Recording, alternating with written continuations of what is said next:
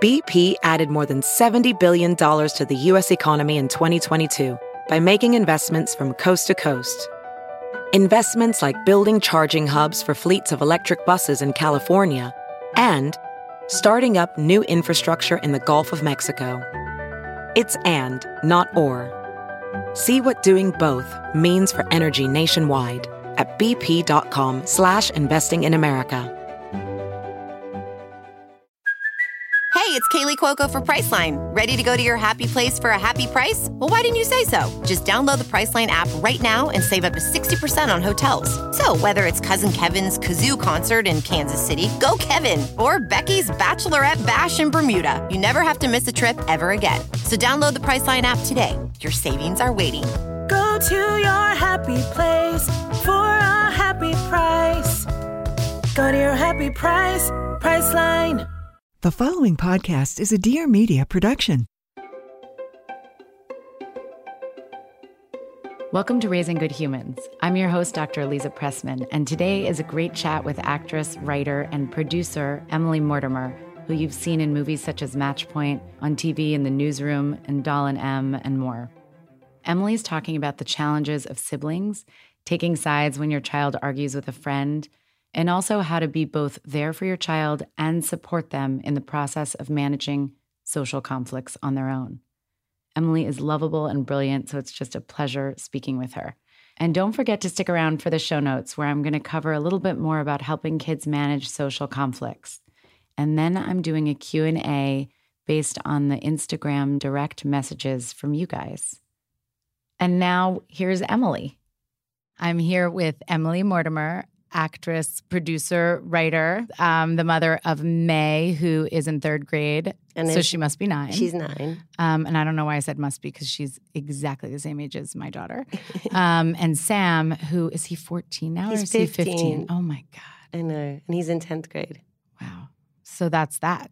I want to know, so we're going to talk about lots of things, but tell me what you feel great about first. Something that you feel like I've nailed this part of being a mom. I feel like I think I have nailed. There's one thing I have done quite well. I don't know whether I've nailed it, but I think I realized from the moment that they were born, in both instances, that I was able to just love them so besottedly and devotedly, mainly because they weren't really anything to do with me. They were just totally separate from me. It was like a stork might as well have delivered them on my doorstep. And that they were, of course, in some ways, a collection of genes that were inherited from, all these hundreds of, members of my family and me and my husband and all that. But really, they just were their own selves. And so I didn't have any of the neurosis that I would have had if I'd have thought they were actually anything to do with me. and so that was kind of an amazing relief. And I feel like it has kind of informed the best parts of me as a mother. And there are so many terrible parts, but the best parts are that I don't... I sort of see them as independent beings. And I think I kind of... have waited for them to tell me who they are. Oh my God. Rather than to think that I have to tell them. Who they are. And they are amazing. And so that's really cool. And I feel like the other good thing, which is maybe slightly related, is that I haven't put much of my own shit on them. So, but I think I've been quite good to the best of my abilities about knowing that however much kind of I'm sort of going through in my own little way, I don't put it on them too much. Although I do sometimes ask them if they love me, and they both hate me for it. I can't resist. That's hysterical. I said it to Sam the other day, who's 15. I said, "Sam, do you love me?" And he just looked at me like I was a piece of dog shit on the pavement. Because of course he loves you. Yes, and it's just needy. He's like, don't be so needy, Mom. And I think it makes them feel not very safe that your own mother's asking if you love them. It's like, what is that? Anyway, so that's one area where my boundaries have been a bit off. And sometimes I've even asked them who they prefer out of me and Alessandro, which is obviously not very good. And who do they prefer? They just tell me to fuck off and shut up and stop being so idiotic. Does he ever do that? Asking. No, of course he doesn't. No. No. He's much too sensible. But anyway, so there are areas where my boundaries aren't great and those are good examples. But I think I haven't put whatever it is that the pain of life on them that I've been going through, or tried to influence how they think about things, or tried to tell them how I think about people that might be driving me mad, in the hope that they'll agree, or you know what I mean. So yes. So those are the two good things. Those are two of the most important things as a parent, to let your kid unfold as like who they are and not put your own shit on them. It's like there's very little else that is that powerful. So, I mean, well, maybe if you ask them if they love you, I feel like that. I mean, it's not the dream. No, it doesn't. It's just that those are two, I think, of the largest, other than unconditionally loving them, which you had from the time they were born, the biggest things, the gifts that you can give your kids, because so many people put themselves into, that they are yours, right? Yes. And not their own people, even though your daughter looks identical to you. So that could get confusing. No, well, thank you very much. That makes me feel very good. That's my professional opinion. Are you sure you don't say that to all your guests? No, I promise. I think it's like really like incredibly heartening not to have to cut that. Good. Okay. But now let me tell you about the terrible things. Tell me about the terrible things, because I think that makes everybody feel better too. I think so too. I'm feeling bad. I feel like a brick is going to drop out of the sky and land on my head because I've just been boasting about my wonderful hardly parenting. boasting.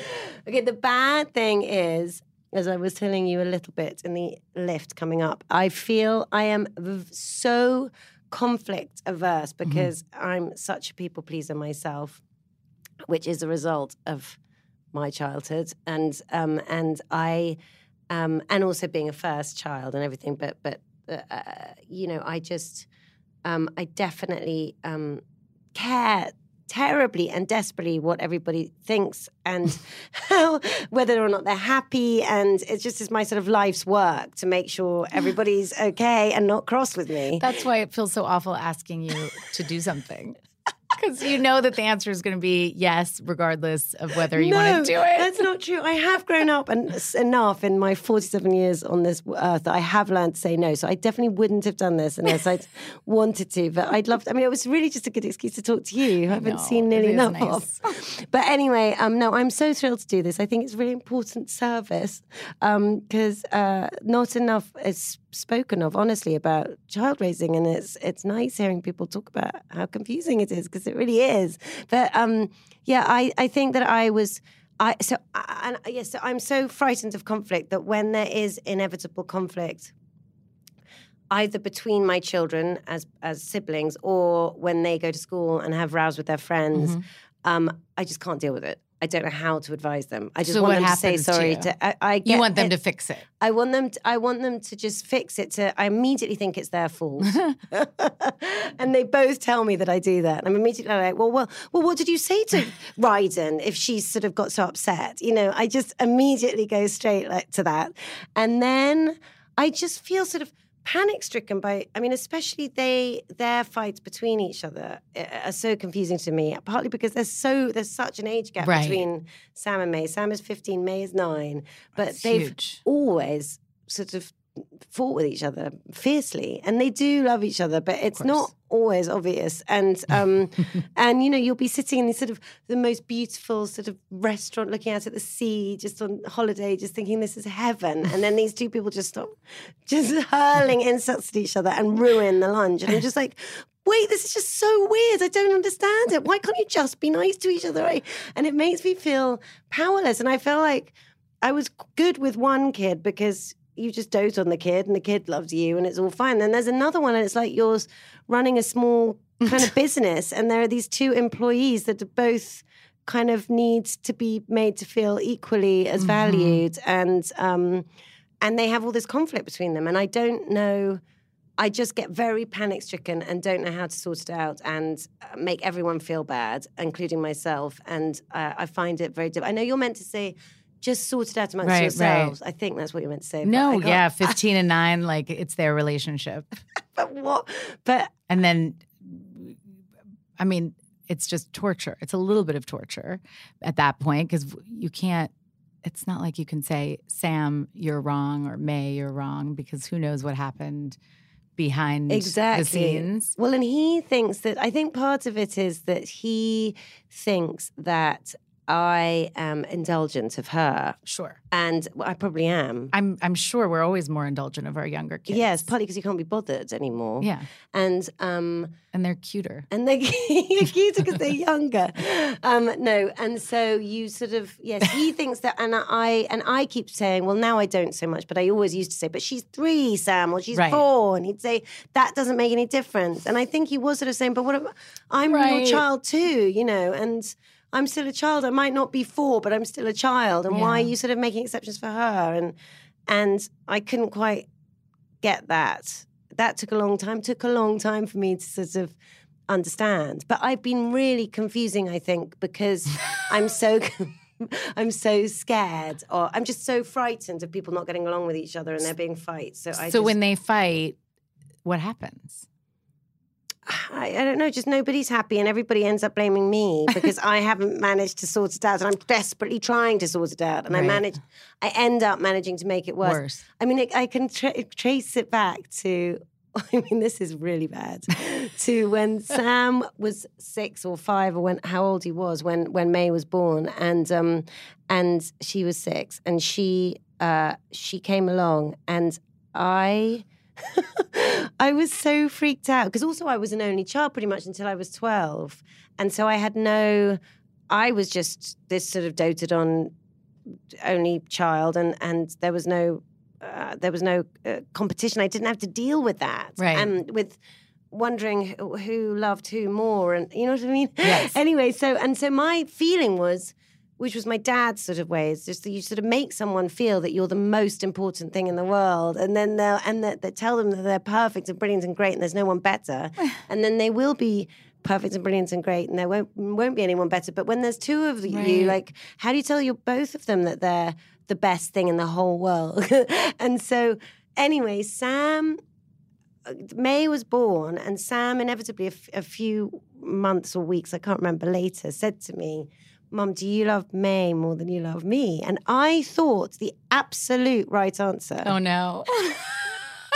Because my dad had done it, because I did have a sister when I was 12, but he would say, I love you absolutely so much My more. dad did the same thing. And so I thought that was the right answer, because that's what I wanted to hear. And so I said, Sam, I love you so much more than May. May's just been born. I don't know her yet. I mean, she's like 3 weeks old. It would be very weird if I loved her as much as you. I mean, I've had 6 years with you. You're this incredible boy. I said, I hope one day I will grow to love May as much as I love you. And that day will hopefully surely come. But right now, no. And anyway, about 2 weeks later, he came down with his pet stingray and said, Mum, do you love Stingy more than me? Or do you love me more than Stingy? And I went, yes, of course I love you more than Stingy. Absolutely, you're my favourite.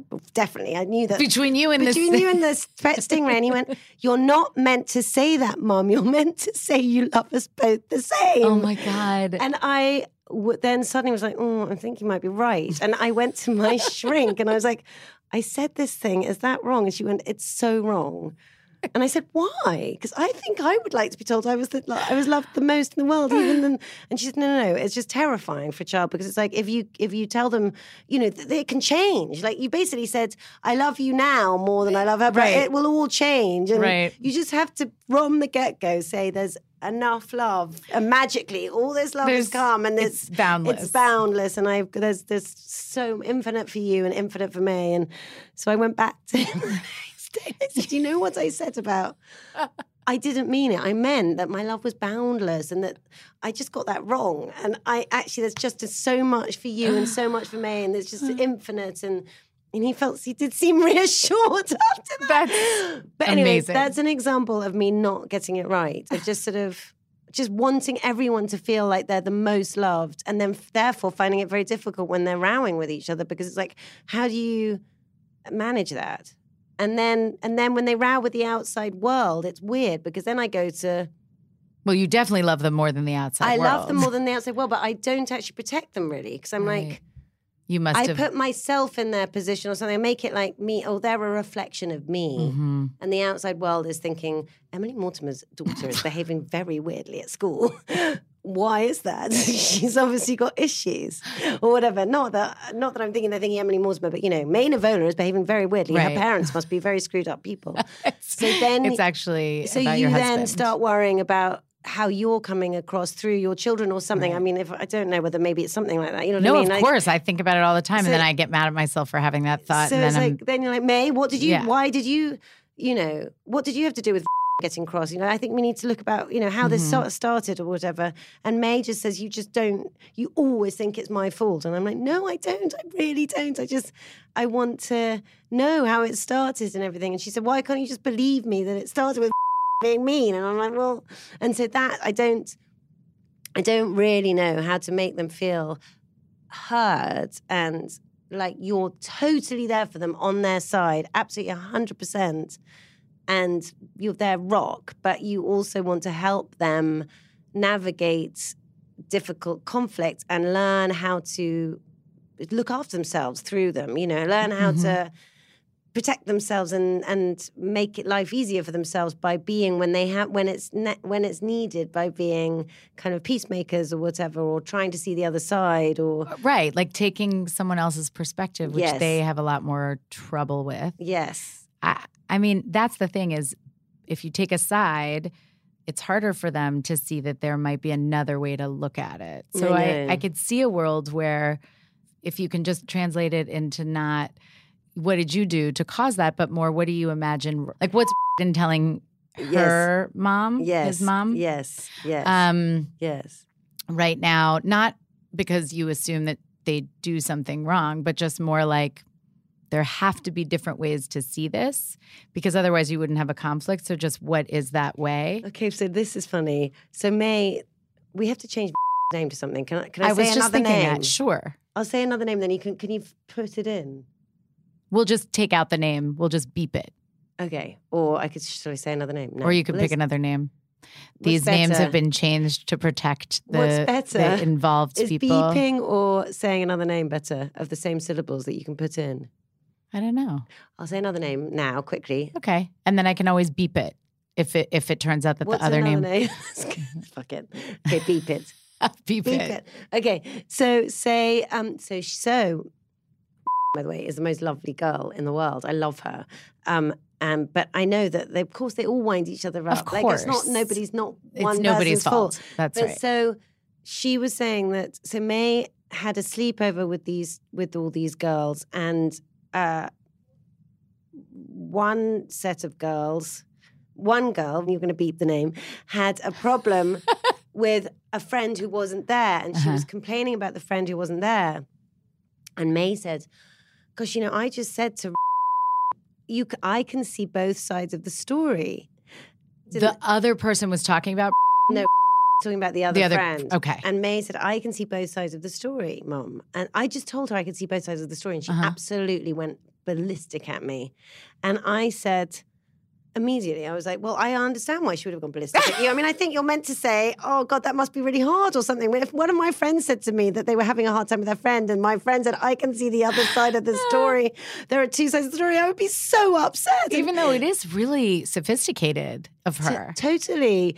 But then she said, just after I'd gone on to that, she was like, then she said, Mum, you never support me and you never think that I've done anything right. And then she said, and it turned out that there were other friends there that were friends of the other girl that the bride and was complaining That's really about. good she said that. So it was really good she said that. So I had to backpedal that. I said, well, that changes everything. If the other friends are there and you're expected to take a side, then that was quite a good thing to say. Yeah, I mean, she was basically as neutral as possible. She was being neutral. Yeah, Kind she was of being clever. She can't really get in trouble with anybody except beeped out whatever. Anyway, these are the things that I find thorny.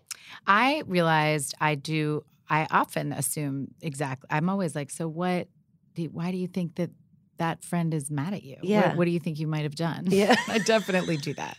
And as you're talking about it, I think, oh, I might err on that side too of just like not, because I I rarely hear that from people. Usually when somebody tells a story about something or a conflict at school or something that happened with their kid, it's usually about how awful the other kid is. Oh, really? Oh, yeah, no, I'm the other way. And so, so that's right. May is used to the other kid's parents being like, I'll beat you up if you say anything else. Why don't you go and talk to the teacher about this? May often says to me, I'd really like it if you talk to Drew about this situation. And I'm like, I really don't want to talk to Drew. That's funny. But I mean, most of the time it's great that you're not micromanaging her relationships unless there's like a bad situation where she needs protection. I think so. I think it is. I think it's better not. I don't know. I mean, for me, it's better not to, just because I just don't. I mean, I just don't want to know. I don't want to know what she's done and whether she's been terrible or not. But I mean, wouldn't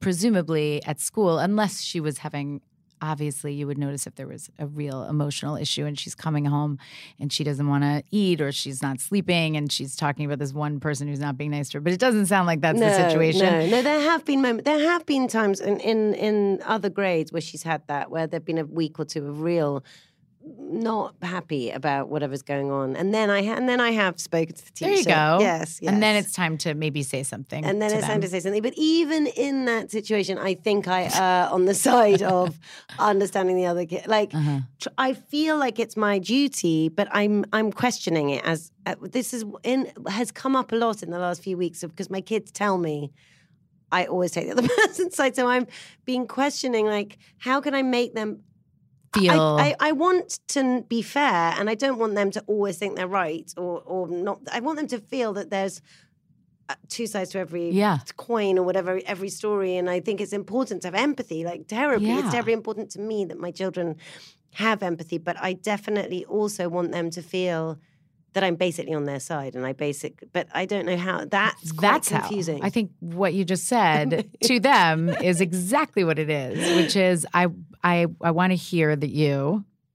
Yes. And then, but I want to also make sure, and I also want to make sure that we can maybe just try to think about it from another perspective to just see if that changes how they're thinking of it and get them out of the like victim or just like me thing, but just being open about wanting both of those things for them, because it is important that they're empathetic and that they see that other people have the right to and may have had a point and maybe to look inward. I think that's a great quality.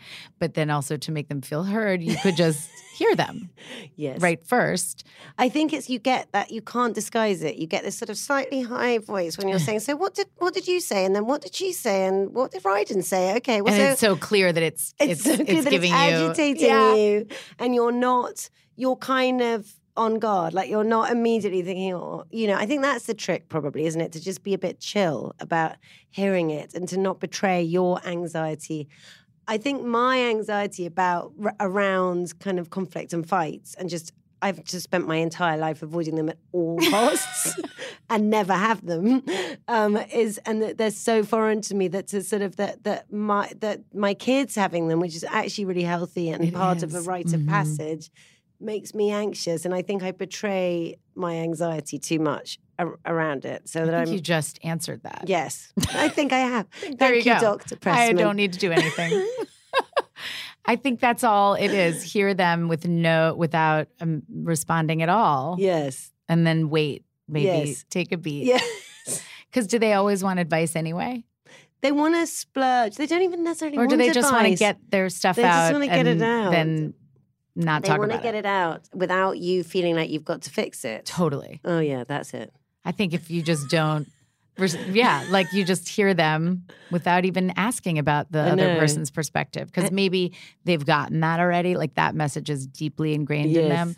So now you can just not say anything and just relax in the fact that they're telling you something and there is no need for your wisdom. Exactly. And you're meant to say, aren't you,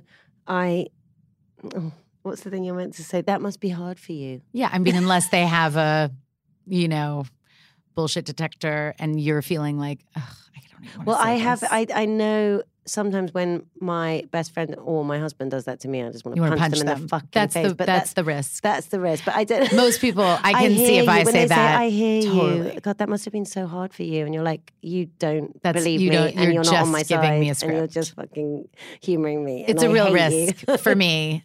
To, like my kids are like, I have to shut up a lot because my go-to place sounds like I have a whole like long list of one-liners, and they're probably very irritating. So I see that inclination of wanting to punch me in the face, which is why I recommend saying nothing. Just saying nothing. But physically showing them that you hear Yes. them. As weird as Yes. that sounds, like Yes. we're, especially when you come from and your whole family is like a neck up intellectual, although you're all artists, so I don't understand how the whole thing works. But you're very intellectual.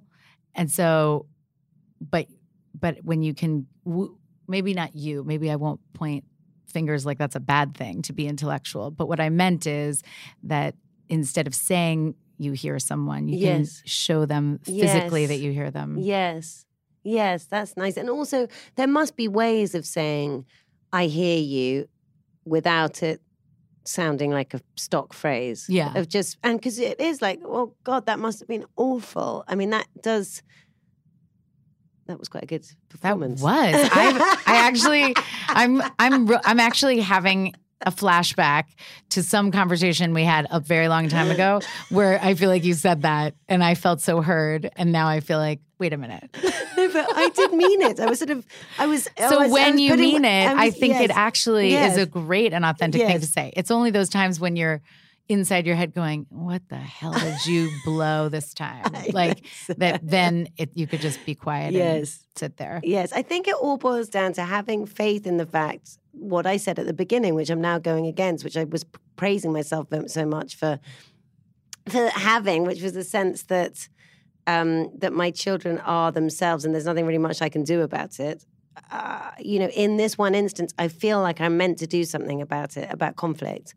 And I think it goes back to that, to just know that they are navigating it somehow themselves. I mean, unless, as you say, there's some major issue and the school is involved and you can tell they're really deeply they're suffering. falling. Yeah. Right. That you should just trust that it's like a rite of passage. They're going through something and you're just there to love them. And that's really your job. And they're there to learn and you can't really teach them much. So I'm negating the thing I said at the beginning, which is that I'm so good at letting them just be themselves. Because in that one instance, I'm really not. Well, no, but I mean, we do have to support them when they're flailing. Yes. And then sit back when they're not. I can't believe that much time went by. This is the analogy that I heard that I'm stealing from someone else, and I can't remember who said it, but I thought it was so beautiful about parenting as kids get older, which is, there are all those cliches, helicopter, snowplow, tiger. blah, blah, tiger. But this was, we need to be the walls of a pool, and our kids are the swimmers, and the water is like their world, their friends, their school, their lives.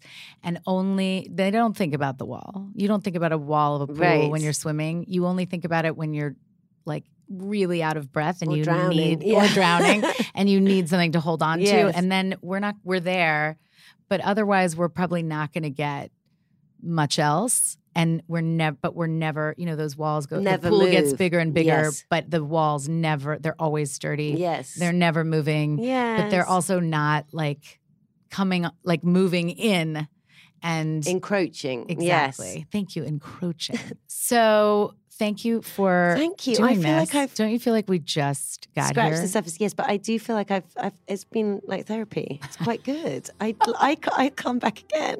I'm so happy. I can't believe I didn't have to pay you. Here are my closing notes. I just wanted to elaborate on helping kids navigate those healthy but inevitable conflicts with friends. So if your kid opens up to you about a conflict, first, listen. Really listen. Sometimes that's all they're looking for. If they're interested in your feedback, restate what you heard without judgment, just the facts, so that you can make sure that you're hearing them correctly. Then you can suggest adaptive strategies for helping them manage that conflict. Rather than look for signs of who was right and who was wrong, what you want to look for are signs of healthy versus unhealthy responses to conflict. Think about it. You're in this for the long game. It doesn't matter if in that particular moment your child was doing something wrong or the other person was wrong. You want to help with the tons of conflicts that are going to come about and to respond in healthy ways. And it's going to take practice and it's going to take a lot of failing.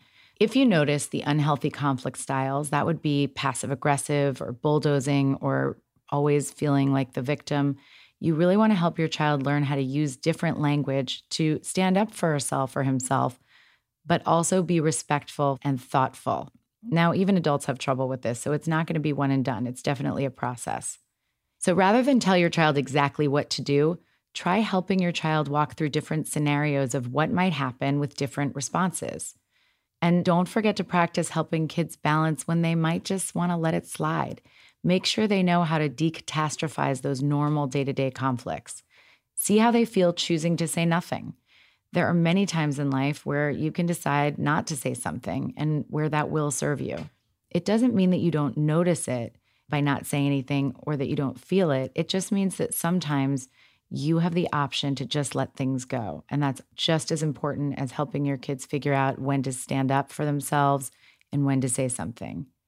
Again, that's something to practice, to imagine, and to have your child decide for themselves what feels right as they imagine different scenarios based on how they respond. They're going to continue to navigate social waters, and they'll see how the different responses that they have feel for them, and they'll start to get more confident about what decisions they make.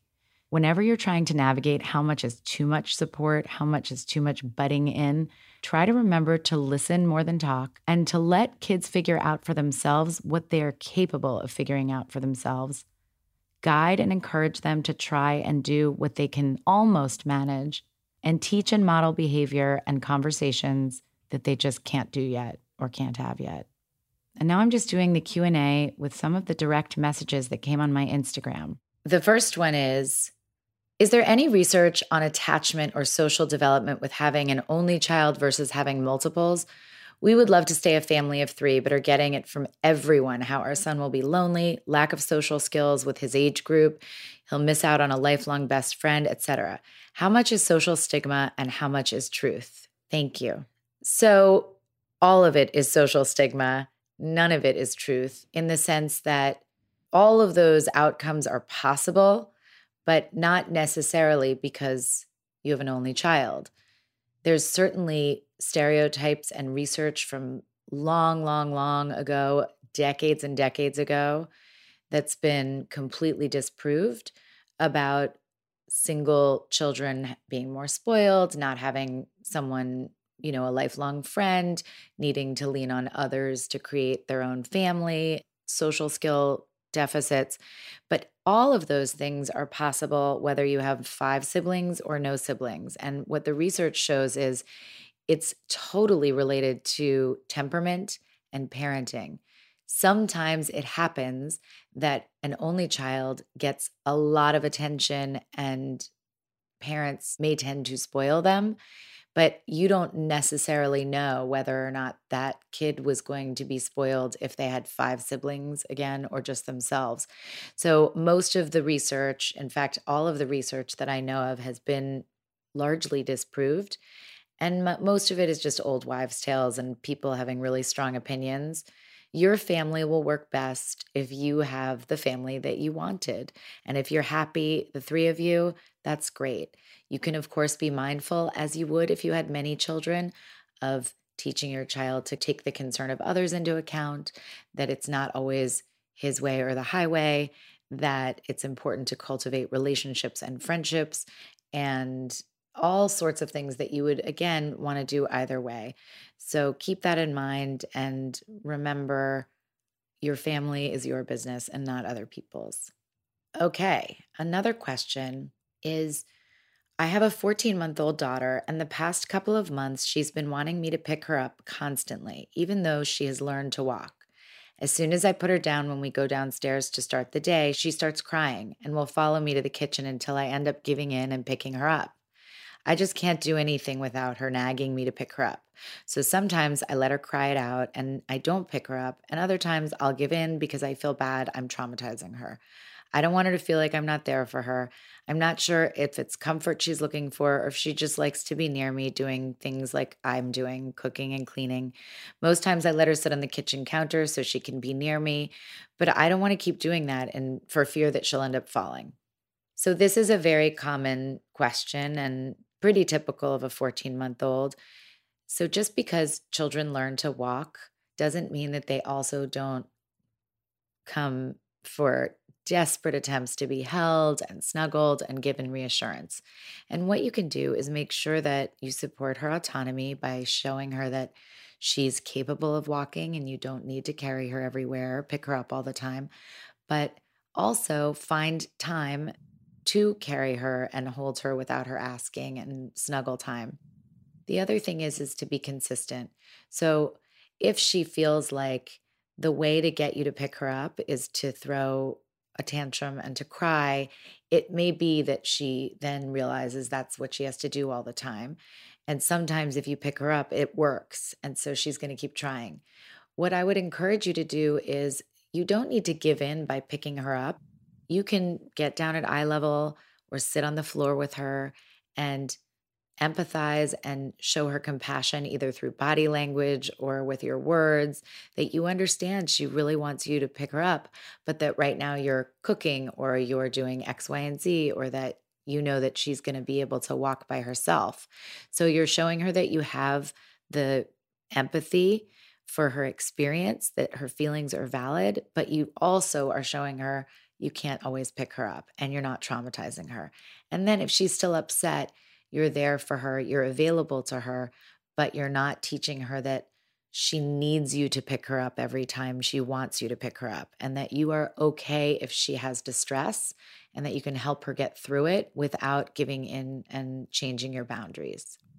Okay, this mom said, I've recently separated from my husband. We have 2 children, 8 years and 7 months. At the moment, their dad has moved to a different house, but we're looking at him moving back to the family property and one of us having the big house to live in while the other is in the cottage. I'd like to be able to co-parent like this, but I wonder how to explain this to my 8-year-old, and how do I tell her that her parents are not together but live on the same property? Can you help? Well, I'm really sorry because I know divorce is so difficult and these are really tricky waters to navigate. What's wonderful is that you're trying to co-parent together peacefully. If you do decide that sharing a property and co-parenting is useful and makes sense for your family, and that you are able to get along in a way that is completely thoughtful and without any of the animosity that can sometimes go along with divorce, that's great. And you can explain to your child that you absolutely aren't married anymore. In other words, you are not husband and wife, but you're not going to be married. You're not going to be living in the same house, but you are still family because you are both parents of this child. And so as long as you're clear with the fact that it doesn't mean that you're married or that you're going to be getting back together, because kids can get confused and get their hopes up, and you have clear boundaries for the times that each parent is going to be there, and that it's not just kind of a free-for-all, and that you communicate and reduce tension and the negative feelings that might occur, your 8-year-old will understand. And also make sure to say, if anything is confusing for you, please let us know. We always want you to come to us with any questions, and you're always there to just listen. I am the mother of a 3.5-year-old and a 6-month-old, and I'm willing to put in the work to raise good humans. I would love your help with a twice daily struggle we have had with our 3.5-year-old for as long as I can remember: hairbrushing. She has thin, straight, shoulder-length hair, not particularly problematic in theory. I've tried negotiating, rationalizing, and bribing. Currently, we have said that it's an expectation that must be met and that she brushes her hair twice a day, morning and night. That way, she has structure and knows that it's a non-negotiable. But the tears and tantrums at the mention of hairbrushing continue. At daycare, an educator tried to put a hair tie in and was met with a meltdown. I was asked whether she has had a traumatic experience with her hair, which she hasn't, to our knowledge. I'm worried that she's not feeling heard, even though I'm trying to use Dr. Dan Siegel's strategy. I try to empathize, but I feel like I end up having a brush to her hair regardless of how much she hates it, which I hate. Any advice on what to do would be great. Thank you. Okay, well, I have a couple questions for you. I want to figure out why it's so important to you that she brush her hair twice a day and why it's so important to you beyond, of course, hygiene and preventing lots of knots to make hair brushing a big deal. And I want to know if she's also given the ability to carry a brush with her and brush her own hair versus having someone brush it for her. So since we can't talk about this, what I would say is think about those things. And from my perspective, I would say go ahead and empathize with her and observe what you see, which is your hair is getting knotty and we need to put it up for daycare. Would you like to brush it? Or would you like to take turns brushing it and then I'll take a turn, or something that engages her? Or you can say, I know you don't like brushing your hair and it feels so uncomfortable. Is there something that we can do while we're hairbrushing to make this more fun? And I'm not suggesting TV or some kind of distraction, but more, can she brush her doll's hair while you're brushing her hair? Can she learn how to brush by playing, with her doll's hair at the same time? And you can give her some tips and tools and then she can try it on herself. So really trying to take away this battle and control over whether she brushes her hair and turn it into an opportunity for her to learn a new skill, which is self-care. And it sounds like if she has thin, straight, shoulder-length hair, that really will be easy for her. And I would say, I understand that you want to set a boundary, which is that she brushes her hair every day, but I would consider whether you want to do that once a day. Perhaps it's just a given. She needs to wear her hair up and have it brushed for daycare because, of course, that's often a rule in programs to prevent lice, or at least give some attempt to preventing lice. And it's also she's going out for the day, and that makes sense. At night, if her hair isn't tangled, it may just be something you just take off the table and you say, let's do this during the day. Or again, you engage the dolls and you help her feel like she's part of this instead of it being a power struggle. Thank you for listening. If you have any questions, please DM me on Instagram at Raising Good Humans Podcast. Please continue to ask me questions through DM on at Raising Good Humans Podcast, and I'll answer them on the show. Also, it's really helpful to me if you enjoy Raising Good Humans, if you could subscribe, rate, and review. And join me next week when we talk about discipline and get some great scenarios from mom, model, and author Molly Sims.